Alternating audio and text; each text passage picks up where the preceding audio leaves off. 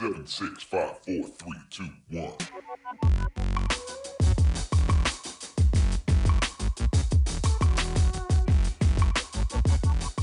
Hi, everyone, and welcome to episode 98 of CBD Talk Podcast.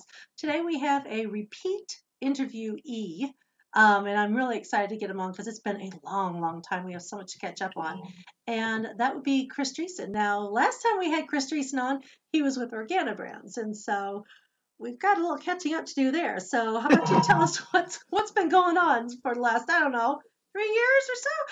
Yeah, it's been a while, but great to be back, Dawn. And of course, thank you very much for having me. And excited to talk to your listeners and your viewers here. So I'm still with Organobrands. Organobrands has just been acquired and has become Slang Worldwide. So when we last talked, Organobrands was very much a CPG focused, brand focused company. That hasn't changed. What has changed is that Slang Worldwide, a Canadian pubco, acquired Organobrands and went public, subsequently went public in January of 2019.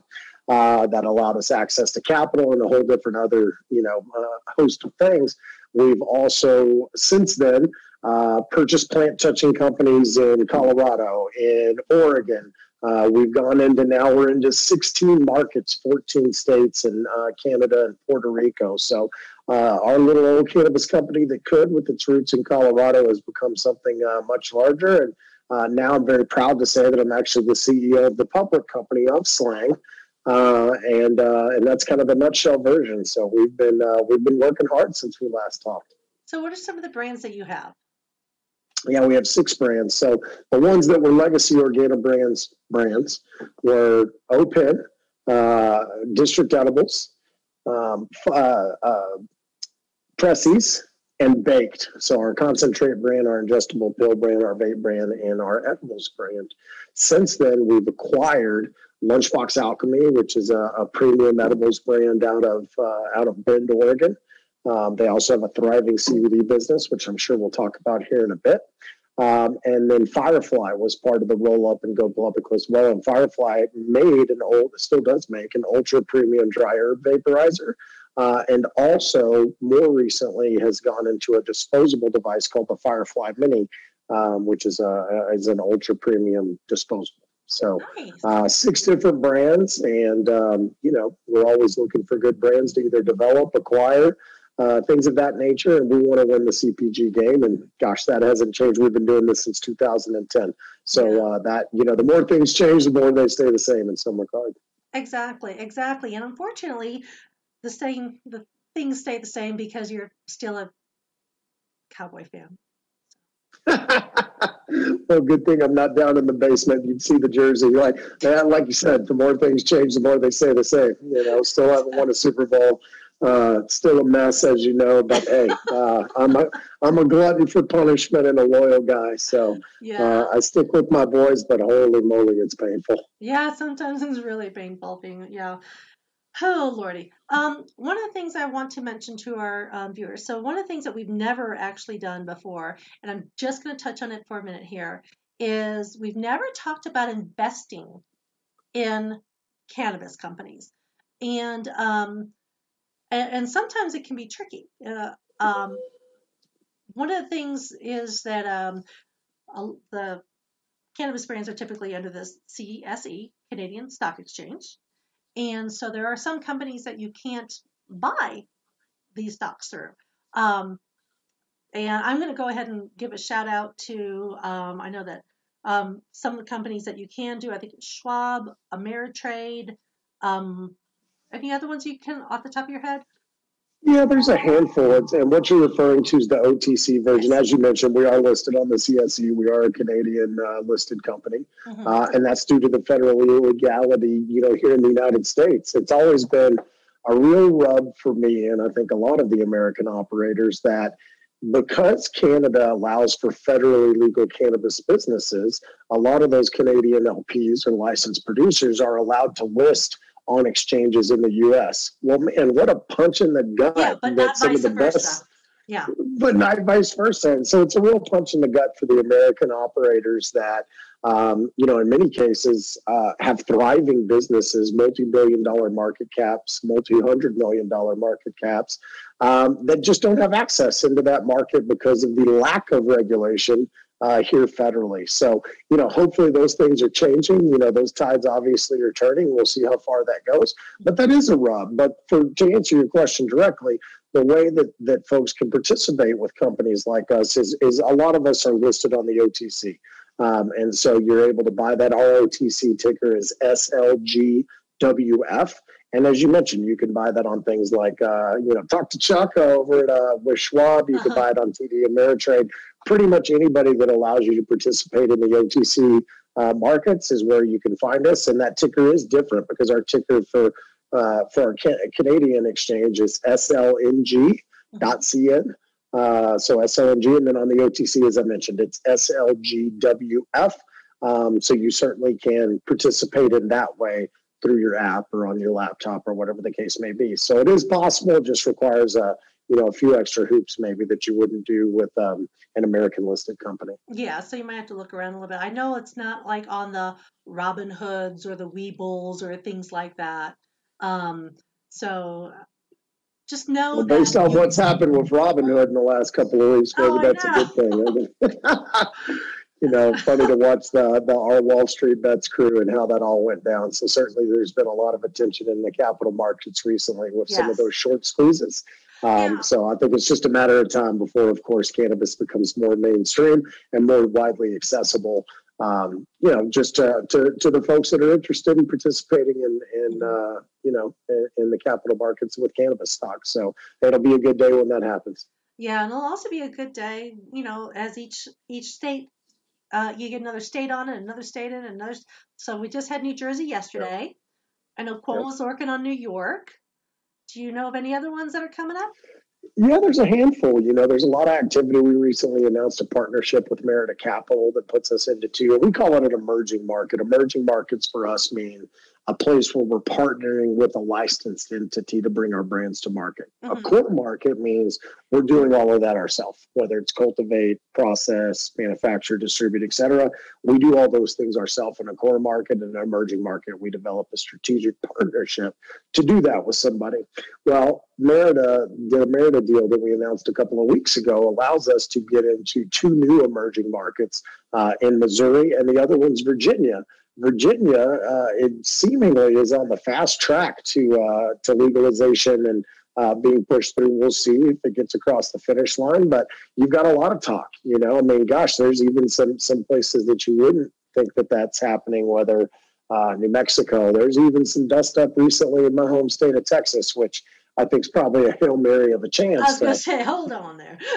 I'm not holding my breath, but there is talk. So we'll see where it goes. But the point is you're having these conversations really in places all over the country. And just think back to our last election cycle, places, South Dakota, Mississippi. These are not traditional progressive strongholds. I mean, South Dakota said, to heck with the noise. We're going to jump straight into adult use. Yeah. Now, the governor there is trying to defy the will of the people, which I don't know how good, a political decision that is. Yeah. And then Mississippi, kind of the same thing. But again, these are places that are saying, hey, we see the value and the benefit of cannabis.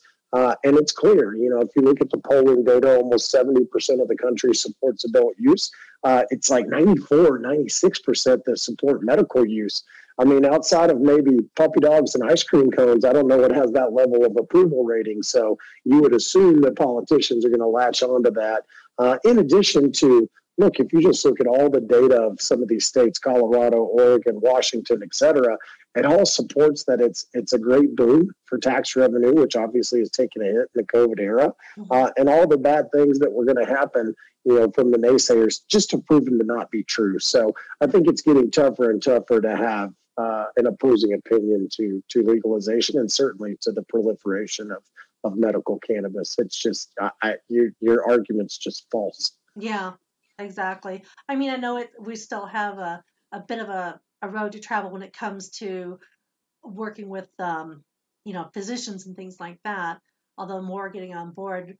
But It just personal experience, it doesn't seem to be as much of a shock anymore. by talking to your doctor about it. When No, you fill out no, that no form at the doubt. beginning, what you take and stuff, and then they're like, "Oh, that's interesting." My dad just had his third, I don't know, multiple knee replacements, and has just had a lot of complications with those things. And so, one of the things that keeps popping up when he talks to him, and they've recently moved here from Texas, and his doctors have actually been very supportive. They said, "Look, it's a great kind of holistic method to pain, to Mhm. managing your pain." So, man, and he's 71, 72. So if he's able to have that conversation and with a straight face, and a physician's able to do the same, man, what a long way we've come. Exactly. Obviously, still quite a long way to go, but there's no doubt that cannabis is becoming part of people's daily lives in many cases. I'm here in suburban Denver, and it's super common at the neighborhood barbecue or the kid's birthday party, or just getting together with friends on the weekend for, there's one less scotch or one less bourbon or one less, glass of Pinot. And a lot of those things, frankly, have been replaced in pretty regular occurrence with a gummy, a vape pen, a pre-roll, something of that nature. And that's down here in a place where, that's pretty conservative, a little bit older demographic. We're all kind of middle-aged, having kids, doing those things. So you're not talking about the downtown hipster set that Right. anymore. The tentacles of cannabis are wide reaching. And I think people, with the reduction in that stigma, people are coming to the realization that, hey, wait a second, this has very little, if any, calories, has almost no side effects. I feel fine the next morning, Hmm. and has just become part of people's either daily maintenance routine.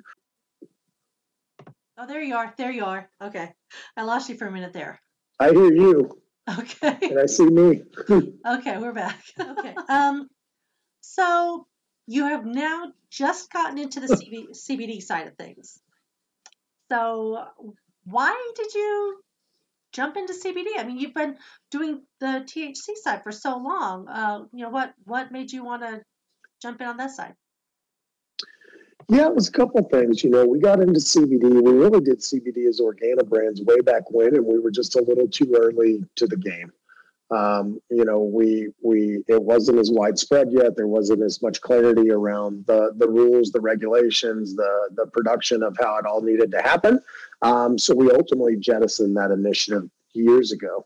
Now we moved forward with our acquisition of Lunchbox Alchemy, again, a premium edibles manufacturer in Bend, Oregon.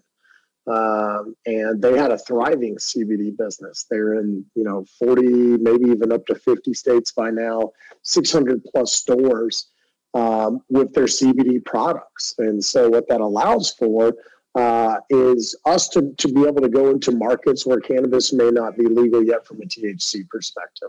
So being able to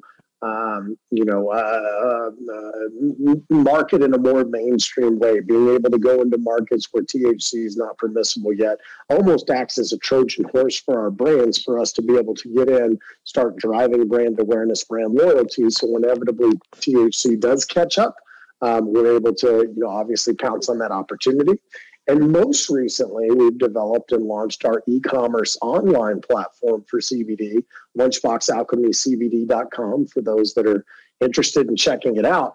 But you can get these gummies directly from us, lab tested, full spectrum, functionally enhanced. They're delicious, they're vegan, they're, all these great things that you would expect from a premium brand out of Bend, Oregon. And it's been great. The business reason we've done that, again, as I mentioned, it allows you to go places that you can't go with THC. But more importantly, the e-commerce platform allows us to capture margins up to 75%. So it's a great opportunity for us as a business to capture additional profit. Great opportunity for us to basically walk hand in hand with the consumer on their journey into new products, and ultimately into our THC products when regulation and time allows. So we're really excited about CBD. It's one of our biggest opportunities this year. It's nice that you can, also help the entire family that way too, because there are a lot of parents, obviously, on the THC side that would like their kids to be able to benefit from the cannabinoids as well. So CBD is a great way to do that. Yeah, look, as far as kids and cannabis, that's always a decision between, a patient, your doctor, and those kind of things. And Yeah. so, obviously, fully recommend that you seek out medical advice there. But look, we get this a lot from the adults. Take the kids out of it. That hey, look, I got to go to work. I got this to do. I can't be inebriated, or I can't feel different in any way. And CBD allows you maybe just to take the edge off a little bit of a break from maybe some anxiety, some stress. Maybe it helps you sleep a little better. There's a whole multitude of benefits that CBD products allow for, particularly full spectrum products. Oh, yeah. And we're happy to be able to provide those benefits to our consumers. And there's almost a cult following with Lunchbox. It's been around so long in Oregon, but some of the places you can find these products and you wouldn't expect, they're more mainstream stores. And so now we're developing that following in places like Florida, places like Texas, where in Texas we have no THC brands down there. Right. But it's great because we get a lot of consumer feedback that, oh my God, I love these gummies, they help me do this, or they help me relax, or I really love the taste, whatever the case is. Well, that's a great candidate for when Texas finally does allow for the commercialization of THC products.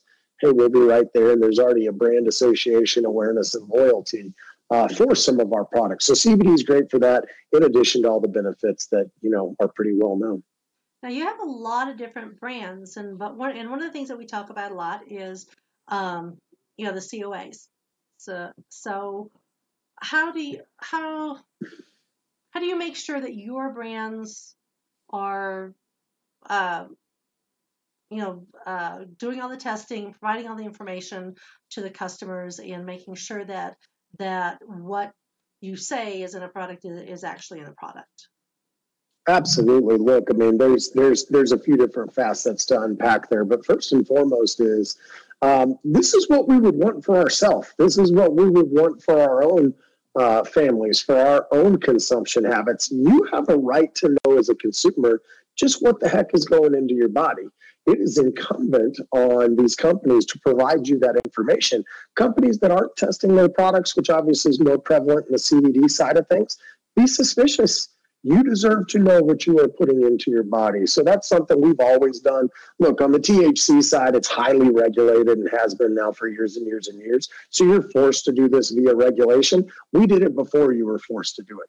We believe in truth in advertising. We believe in truth in labeling. We believe you have a right to know what's going into your bodies. So even in places where that's not required, AKA CBD, there's QR codes on every bottle of Lunchbox Alchemy product sold that you can go and trace back to all those things. Where did the extract come from? Where's the hemp from? It's all made in Oregon, so you can see specifically what that is. But you bet everything we do is tested. Consumer safety is absolutely our first priority, not only because we want to take care of you, the consumer, we ourselves are consumers.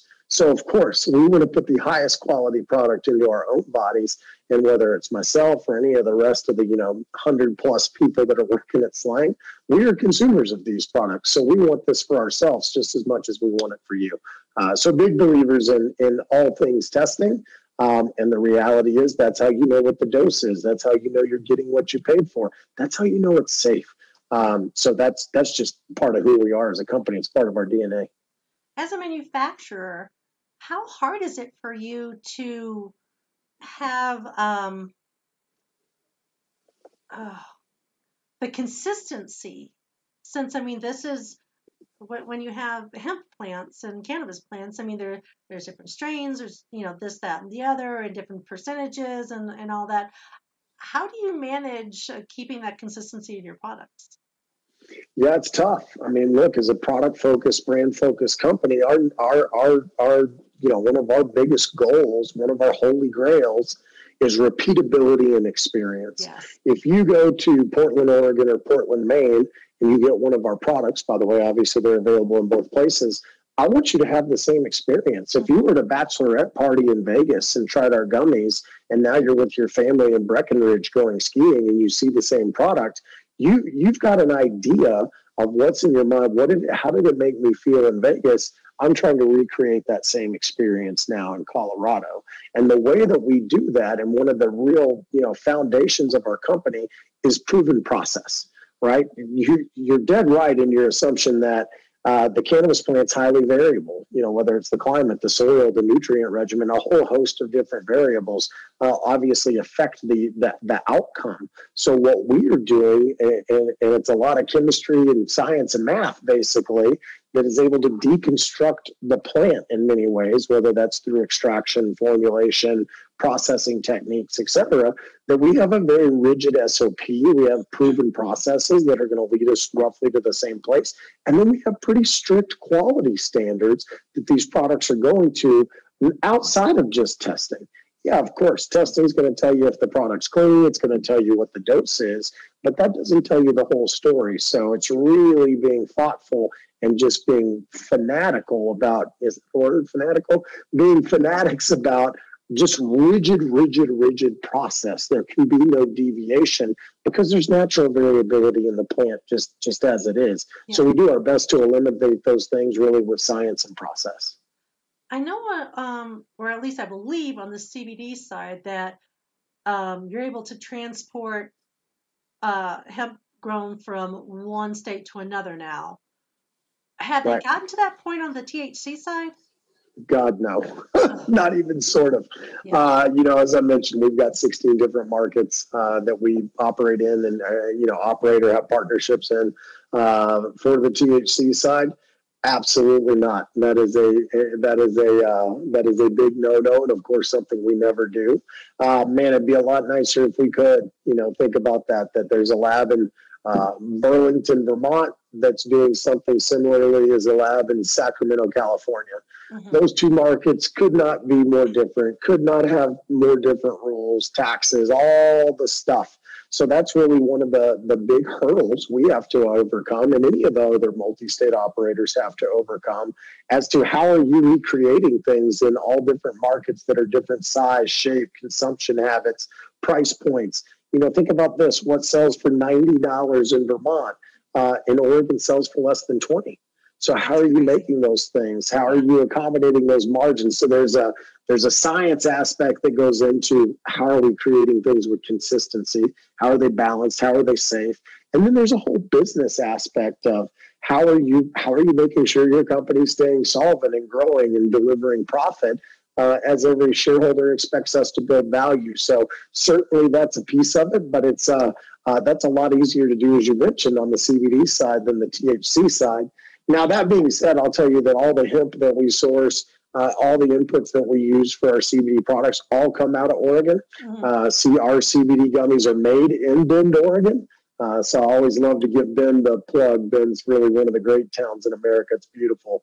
But it also has a culture of being organically focused, a lot of vegan opportunities there. So the point being is that, we're very proud to call Bend home, or at least our Oregon home, and it is absolutely our CBD home. And look, Oregon hemp is great. Oregon flower is great in general. Like a lot of people say, oh, the Emerald Triangle, and look, there's great, obviously, cannabis down in California too. But for me, Oregon grows some of the best cannabis in the country, whether that's on the hemp side or the THC side. So very, very proud to have those ingredients in our products that are made right there in Bend. What do you see? Okay, because I'm just flat out sure that I know coming around the bend at some point in time, whether it's 2 years or 5 years, hopefully not more than 5 years, that we will have full federal approval. That's just me saying that, when that happens, how do you think that's going to affect Slang? Yeah, I think it actually has a really good positive catalyst for public companies in particular, but certainly companies like Slang for a few reasons. First and foremost, I agree. I think everybody agrees that at some point, it's just a matter of time before this comes to be. Now, the big question is that a month? Is that a year? Is that a decade? We don't know. Nothing in politics seems to happen very fast, so I'm not holding my breath. But at the same time, you want to be aware of where the puck is going.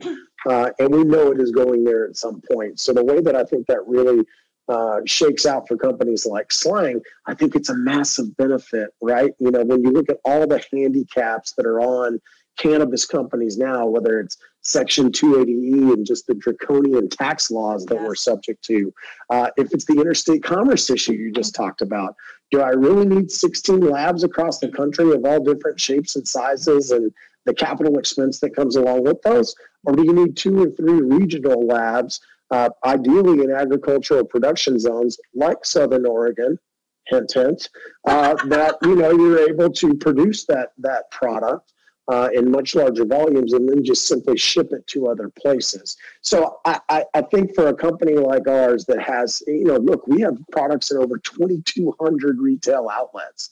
So having to recreate that in each little state or each little market is a headache and costs an incredible amount of money, excess money and overhead, things like logistics, labor, et cetera. It doesn't make sense to put automation solutions in some of these smaller markets, but you would double down on the investment into those things if you were producing it in 1 or 2 places across the country. So we're in a very enviable position as Slang for a couple of reasons. One, we are already in all of these markets, and that number is growing all the time. 2, we enter into those markets in a very capital light way. So we're typically partnering with somebody else, a strategic partner, as we call them, to enter into an emerging market. So I'm not having to outlay huge capital expense to go into a new market. We talked about our deal with Merida and going into Virginia and Missouri. We're being paid to go into those markets, not paying to go into those markets. So a little bit of a different approach than the traditional MSOs that are out there. But what that allows for, if I'm a traditional MSO and I'm raising hundreds of millions of dollars to go into a specific state, do I really need that post-legalization? Am I really going to grow in every little state that I'm in? Or am I going to do that in some larger regional facilities and then simply ship products? Well, I'd tell you, it's probably the latter. So we're very prepared for that now, frankly. And what that does is, and what I think investors have to look forward to with us is, hey, removing any of those handicaps, taxes, interstate commerce, things like D&O insurance that you wouldn't think about a lot, your directors and officers insurance is insanely high right now for publicly traded cannabis companies. And it's just because it's still very avant-garde. It's very new. So as more people come into the game, then obviously you would expect the pricing and things like that to go down. And a lot of these businesses are thriving, much like Slang, are thriving now. Remove some of those headwinds, from the equation, and they become even a more attractive business. Slang is well positioned for that because we haven't had to outlay a ton of capital to go into these markets, but yet our products can still be found there. So we very much welcome and look forward to that day. But as we mentioned when we started this question is, how long is that? Is that, again, next week, next month, next year, next decade? But I'll tell you, when the time comes, we'll be there. We'll be ready. Well, you've been doing this already for over a decade. What have you found with being able to get, get the cannabis and the hemp with so many more people in the industry now? Is there a supply and demand problem at all yet? Do you think that's? Do you see us when this goes legal, federally legal? Do you see any problems? Coming up with not having enough plant? It really depends on where you're at. It's funny to me, we've done this so long and in so many different markets now that you've kind of seen the same narrative unfold regardless of which place it is. Is it limited license? Is it open license? Does it go medical first or are they like South Dakota and they jump straight into adult use? And largely everybody travels down the same timeline, has the same journey in their respective state or provincial market up in Canada. And they're just different places on the timeline, depending on when they started. Almost always the medical program, you have the kind of the early adopters, the people that are really into cannabis or really sick, move into that first, and they want how strong, how cheap. I mean, that almost always is the MO of a new medical market. In a limited license market, you're absolutely going to pay a premium for your cannabis that because it's a limited license. There is constricted supply. Long term, I don't see supply chain issues. You certainly see those in a place like Michigan. You know, they rip the caregivers out of the system and immediately sent shockwaves through the supply chain there. In a limited license market, you're totally incumbent on the MSOs that are there to build enough to satiate the demand. Yeah. And that's always an evolving conversation. But you got to think that, you know, think about a Philip Morris, for example, you know, or a Molson Coors with their hops or their tobacco. There is huge agriculture, both here and in Canada, that has the ability very quickly to change to a different cash crop. So this is really one of the things that we think Slang has a great advantage in. If I'm Philip Morris, and this is complete speculation, so read nothing into this. But if I'm Philip Morris and I want to come and make an acquisition in the cannabis industry, much like Constellation did with our partners Canopy up in Canada a few years ago, is the thing that's going to be really attractive to me, hey, I've got a big 250,000 square foot grow in Denver, or no, I'm putting out 1 billion servings a year in cannabis with my name on it. Because the infrastructure they already have, that's not attractive to them. They already know what distribution looks like. They're already in, you know, millions of points of distribution around the world with their cigarettes. What they're looking for is market share. What they're looking for is brand affinity and loyalty for somebody that says, hey, a brand that has this name on it that's become my vape pen of choice, like Oak Pen. That's of interest to me. I've got the ability to take that show on the road and globally when it allows for it. So, you know, having a big grow or having a big lab is not, in our opinion, what's going to get them excited. Having big market share, having big amounts of consumers saying, I picked that one, that's a value, and that's what you pay a higher multiple for. So, look, that's really the thesis that Slang was founded on, and its predecessor, Organobrands, before that. We've been preaching brands CPG for over a decade, and it's funny because now that's become kind of the in vogue or the fashionable thing to say in cannabis.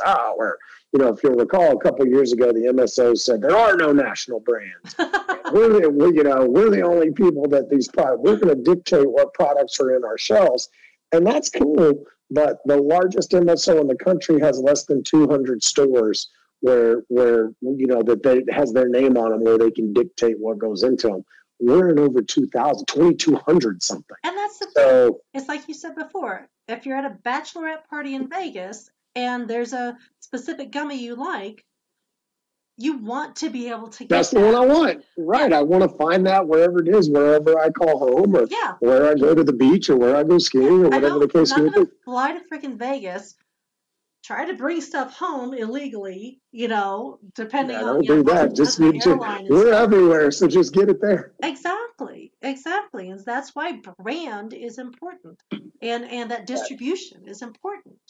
Brand travels, you know, that's the other thing I would tell you is that, you know, that's why we can enter into these these new markets in a very capital light way, is because I can take the brand show on the road. Yeah. It's real tough to take the grow show on the road because we've got to recreate that somewhere else. And it's all dependent on the genetics, the infrastructure, the leadership, the talent, etc. Brand travels. But you're not worried when things completely open up about having enough plant material. So because like you said, you can, you know, farmers can pivot, and it's not that difficult of a thing to grow. Right.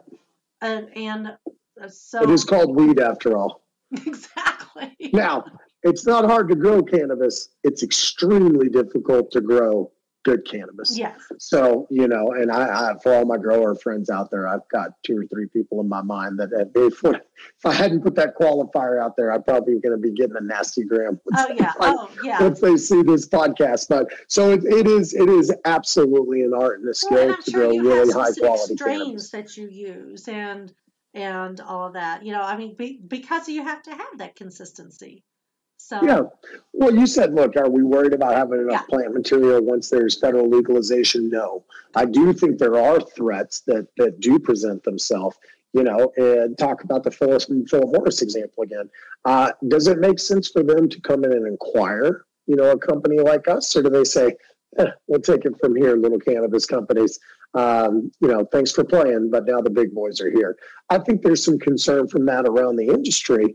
I'll tell you, Slang looks forward to come on with it. Look, I know what we do. I know how many places we're in. I know how many units we're selling. That's absolutely attractive for somebody. Why try to recreate what we've done over 11 years when for us, the market caps, the valuations that you're talking about with these kinds of companies, for a company the size of Philip Morris or Altria or Constellation, et cetera, this is a rounding error in the grand scheme of things. Not a rounding error, but it's a minor acquisition when basically you can buy all those things. So we know what we do. We know what our measures of success are, and we know how we're progressing against those. So look, we're very much into that and support full federal legalization when it comes. Now, obviously, we'll see what the terms are that come along with that. But man, that's not something that we're shying away from at all. That's very awesome. Oh, it's a long time coming. Amen. So, what are some things that you might be anticipating seeing in the next few years in the industry? Yeah, a few things. I mean, you're already starting to see this, but first and foremost is consolidation. This cannabis industry, this game we all play is not for the faint of heart. So if you don't have access to capital, if you don't have a good strategic plan, if you don't have a team that's able to execute against that strategic plan, man, go find a different game to play because you will get exposed and you will get pushed under. You're seeing this a lot. Oklahoma is a great example of this. They had such widespread access there's 1,700 dispensaries. There's, however many, 1,000 plus growers and this, that, and the other for a state that's got about 3 million in population. It just doesn't all work. So it's tremendous for the patient and that it gives you widespread access, which is great. It's tremendous for the competition because only the strong are going to survive there. Unfortunately, it's bad news for every mom and pop that had $10,000 in a dream and said, I'm going to jump in the cannabis game, or, hey, I've got a really nice garden, on my ranch. I'm going to start growing weed and that's going to be my family business. Those days have come and gone. We talk about it a lot. I hear people say, I want to invest in the green rush. I mean, we're in the middle of the green flush. So certainly there's haves and have-nots, and that number's being, those groups are being separated by a wider margin more than ever. But I would expect more consolidation to come. I would expect a lot more institutional investors as things start to thaw out, particularly down in the U.S. You're going to talk about big boy dollars that are starting to come into this space, which largely have only been present in Canada because of their federal legality. So that's the next big thing that's going to happen in cannabis, in my opinion, is institutional money starting to flow into U.S. cannabis companies, which is just going to make them, categorically different than they are today. And you already have some companies, folks like Trulieve and others, that have, multi-billion-dollar market caps with all these handicaps around taxes, with being federally illegal, and without access to some of that institutional money that may be available in Canada. So the game's about to change. And if you're not prepared for that change, it's going to get a lot tougher, for the smaller guys, unfortunately. Do you see an area where it might be similar to like the craft beer scene, where there might be some opportunity for craft cannabis kind of companies, or like areas like like Fort Collins, Colorado has a bunch of craft breweries and stuff, or something like that. They've also got some of our best dispensary partners. So shout out to Organic Alternatives up there. We actually just put billboards up in Old Town Fort Collins. They got a great cannabis scene up there as well, in addition to craft beer. I'll tell you the big difference. I don't think it's going to be the same. Now, that's not to say that there's not always going to be demand for ultra high quality cannabis. Everybody likes to smoke good weed. So there will always be the demand from a consumer for really high quality cannabis. And I don't think that's ever going to change.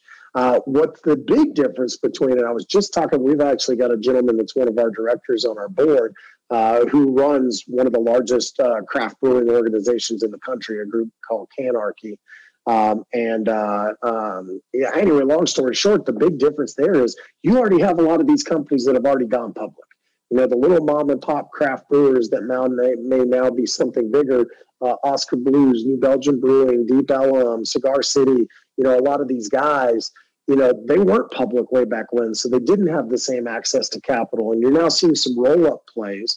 But what happened with the really large brewers, the Coors, the Budweisers, et cetera, AB InBev, Molson Coors, they started losing market share to the little guys.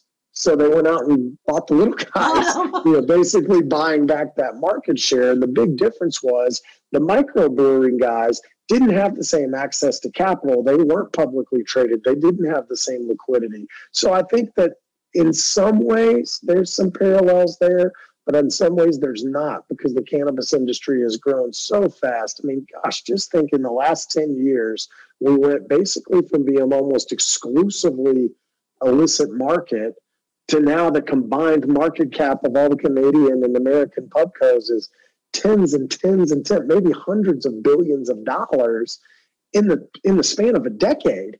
Like that's unheard of. Yeah. So, I think it's a lot more akin to maybe technology in some ways. And look, there's certainly some parallels to microbrewing and craft brewing. Like I said, good weed never goes out of style. That's what everybody, in some regards wants, provided they can afford it. So I think the demand will always be there, but I don't think it's going to progress and proliferate in the same way. And it's because of the injection of capital and the ability to provide liquidity via capital markets. Mm-hmm. All right. Any final words of Dreesen wisdom to impart? Oh, damn it, Cowboys! No, that's that. You said wisdom. That's not wise to hope for those guys. I think. Look, the biggest things for Slang, what I can tell you are we've got really exciting things coming up for us. E-commerce, CBD is a big one. We're making acquisitions that have now turned us into a plant-touching company, so that gives us a tremendous amount of growth to expect by way of both revenue and profit, and obviously the associated value that comes with those things. We're going to be moving into flower over the next year. It's the one category that we've been conspicuously absent from, and we are actively going to be bringing forth the flower initiative to go get our piece of that pie. We're expanding markets. We're working with literally the who's who of operators, whether that's Trulieve, whether that's Canopy, whether that's Gage, Natura, some of these different guys in their respective markets. And so brand has become very much in vogue, and we are the brand guys in cannabis, and girls, I should say. And we're the brand people. So that's what we've done. That's what we've always done. That's what we're really good at. So making products and moving those things through the market, has now become very fashionable in cannabis. And that's what we've done all along. So if you're taking a look at Slang, there's really a lot of things to be excited about, both financially, stock market things, and then just as a company, the success and progress that we're making, something I'm extremely proud of and something our entire team has worked very hard, to build. And we've done that. So the biggest thing for us is to continue to build a legacy that's built on branded products, proven processes, and strong partnerships. That's what we're about. That's a great plan. I appreciate it. Now ain't nothing to it but to do it. So that's what we're focused on.